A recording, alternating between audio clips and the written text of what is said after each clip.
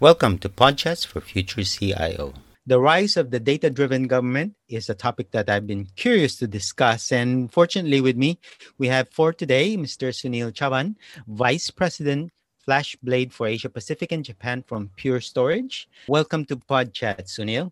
Thank you, Alan. Let's deep dive into this thing. What exactly is digital transformation as viewed in the government sector? I think definitely digital transformation has come in different waves, in different fashion in enterprise sector. But as we see how digital transformation is being viewed by government sector is like how do you bring automation and analytics into play to fast track your decision making towards citizen services, and that aspect and it's kind of have a different annotation or different connotation from different governments. But since beginning of the year and COVID-19 situation, that has really got into a bigger serious discussion in terms of how digital transformation is being viewed by different governments. I see there are three facets of digital transformation in government sector. One is obviously the people change and how people internally and externally, when I say internally, government organizations as well as their customers, which are our citizens, how do they view that part of it? Second is the technology. I think, you are looking at various aspects of technology being procured over so many years, and now looking at the next phase of technology and how that's going to help to look at the new smart initiatives or activities we want to bring to your citizens. And the third aspect is process change, because these two things can't work together unless you change your processes to make sure that this works together in a particular way. And that's the reason I see a lot of governments looking at digital transformation in chunks, that I want to bring digital transformation in certain initiatives. Maybe some people call it citizen services, some people call it a specific sector or area of a process they want to improve on. But that's the kind of three areas where I see digital transformation is being viewed by different government sectors. There's an interesting report from Gartner that says digital transformation is difficult to achieve in government. Do you agree or disagree with this perspective from Gartner? My answer is yes and no. I think it's like any other sector, and enterprises were the same. 5 years back, a lot of discussions about will this work, will not this work, and eventually you go in a step by step manner, and you pick up certain areas where you really think that it's easier to bring that digital transformation. And those areas could be related to either process or related to your end service which you're offering, whether it's related to either you're enhancing your revenue or productivity improvement. Now, from a government point of view, it's always that making sure I improve my process to offer better citizen services. And depending on how your setup is, different governments try different areas. We always recommend to our government customers in our region, in South Asia or in Asia generally, is that it goes step by step manner. You cannot look at overall digital transformation, involve a big agency to look at your like a management change and consulting around that and work out a 5 or 10 year plan. I think those days are over. I think people want a quick, easy service which can bring in a particular way. So I feel that digital transformation can be bought in a piecemeal manner. My reaction to that, it was difficult maybe 4 years back, but I think from a technology change point of view, the new architecture, what we talk about, like modern data experience based on microservices, I think it's kind of fast track some of these activities. And I think now people are looking at more multi-cloud, easier way of doing things with Kubernetes kind of approach, bring some of those activities together. And we are seeing that kind of fast track some of these digital transformation initiatives in certain agencies. And then that's how they want to go to the next phase. So it could have been difficult maybe a few years back. I think technology is getting ready in that sense, and you can actually look at it in a different way and bring digital transformation by agencies or by particular service, to different citizens initiatives. That's what I can say about this. Gartner also suggests that governments focus on digital optimization. What's your interpretation of this digital optimization? What are the types of technologies that would make this possible? I think, it goes back to what happened in different sectors. I think what Gartner is suggesting is that you look at your technology, what you have. Obviously, data resides in so many different technologies within government over last hundreds of years. And there was a big initiative happened maybe 20 years back in many governments, at least. And I'm giving purely Asia context here, where digitization, basic fundamental of, moving from paper to digitization. I was in that cycle very heavily engaged in last decade in terms of making sure, having digital archives of various process and documentations, and worked with many governments in the region and see how they go about that. Because unless you have your base fundamental ready in terms of moving from paper to digitization in a process manner, and it's a process. Why I say it's a process? Because you can't just get rid of all your paper which has been there for last hundreds of years and move towards a completely digital technology. It's a humongous task, and it's just commercially not feasible. So you have to go in a phase-wise manner, and we have seen different governments doing that. And good example I can give is Korea National Archives, Singapore National Archives, when they come up with their citizen initiative, eGov initiatives 10, 12 years back. We're seeing Malaysian National Archives and how they go about making sure the base fundamental documentation is digitized to look at what is the next jump of that. So I think last 10 years digital optimization was more in terms of making sure you have moved away from a traditional paper to a bit more digital availability of data. I think that was the first step of that. Now the second phase we are seeing in digital optimization is more on a application way, and in terms of you have created a variety of silos of data infrastructure, right? And a good example, simple example I gave is, started with data warehouse in 80s, and then you came up with some basic BI tools on that to do some basic analysis. It's more on a structured data, slightly going a bit technical here, but structured data warehouse was a big area there. And you have Oracle, Cognos, and SAS of the world doing that part of it. Then we get on to move off data lakes, where you started looking at technologies like Cloudera, Hortonworks, and you said, yeah, I think having a data lake kind of architecture where you can actually get into data analytics very quickly and, look at data-driven government and make your decisions faster around that. So that was a second phase I felt, which was there. And now we are in the third phase of that, where you're now looking at more integrated file and object infrastructure, or what a lot of people refer as modern data experience, in terms of how do I bring all this unstructured data coming from social media, coming from your data, which you have, documentations, what you have, as well as your structured data warehouses or even your data lakes. How do I create this modern data experience or infrastructure, which is the next phase of digital optimization, I believe, which really is required. And based on that, then you can actually manage your different initiatives. From a technology point of view, you can look at new Kubernetes-based quick analytics mechanism, or you can actually, wherever it's possible, go on a multi-cloud way. And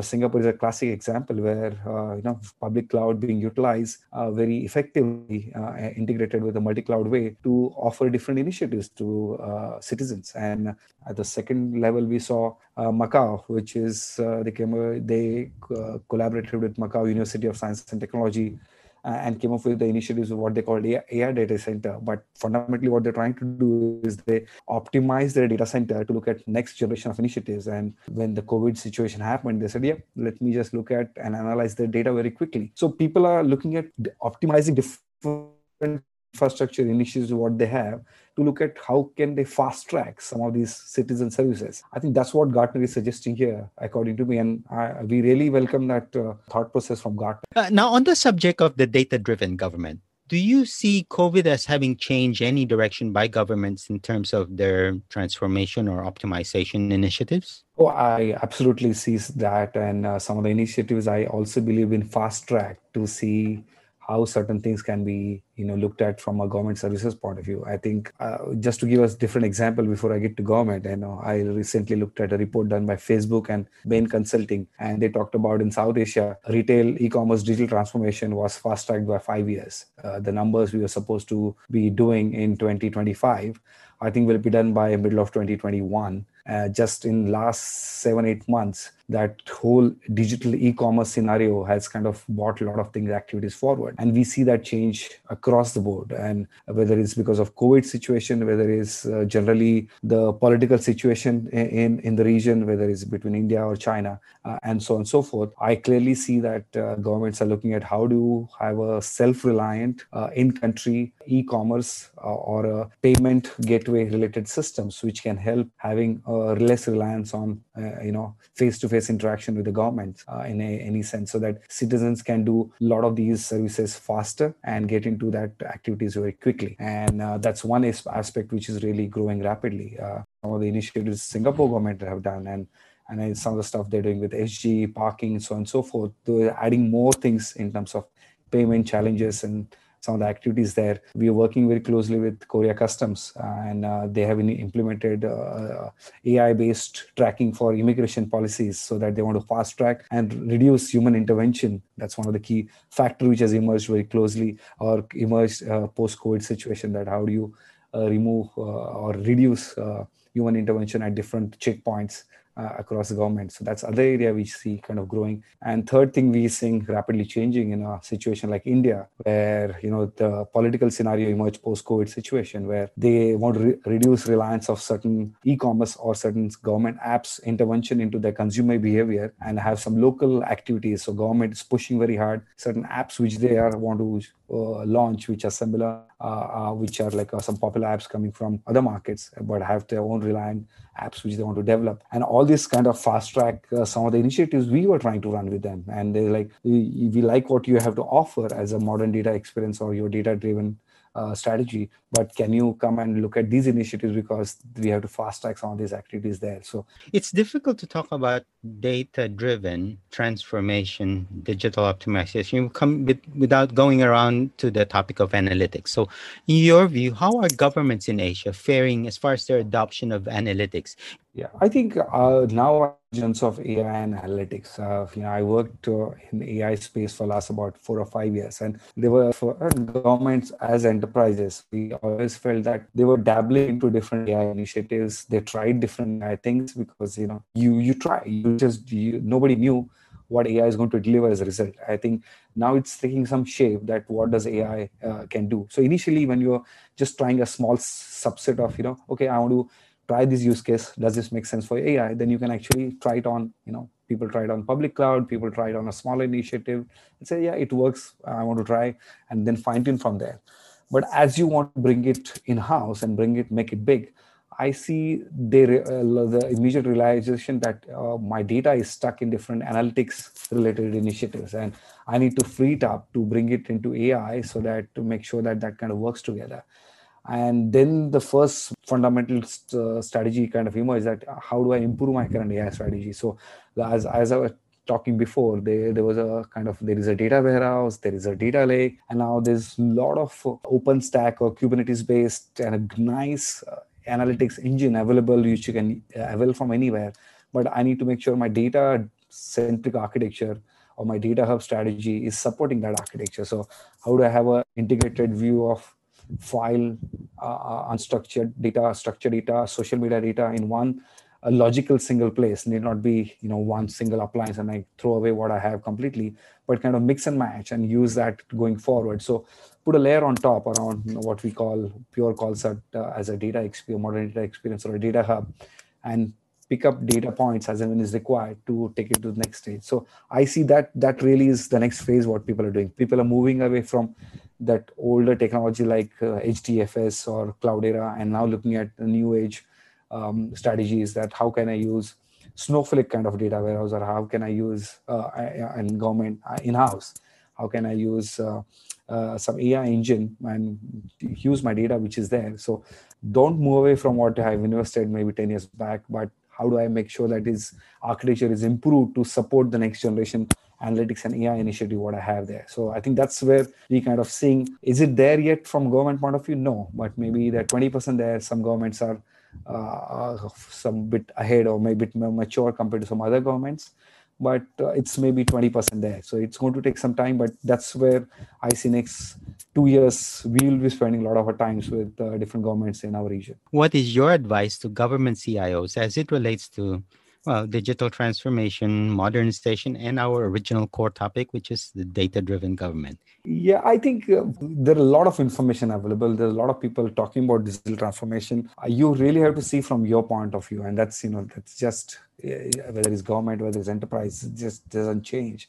And you have to see, and COVID has really changed again, or actually changing your strategy per se, right? You are now looking at citizens-based initiative in a different way, because, a group of 5, group of 10, group of 20, and, sometimes this whole situation is going to emerge and going to evolve over the next 2 years to really see how we're going to behave, how citizens, how our interaction and how process is going to evolve for next 5 years as government and our interaction with citizens. So watch that and keep that thing open. And when you're looking at that initiative, what you're trying to drive around digital transformation, optimization, data-driven aspect, just keep that element, bring that element into your discussion, so that you're not blindsided for the technology you chose just even last year. You have to make sure that your technology is open and changeable, interchangeable too, so that you're open to your future going forward. So that's one key advice we see giving to a lot of our customers. It's not an easy thing to say being a vendor, that you can change us and move on to the next technology very easily.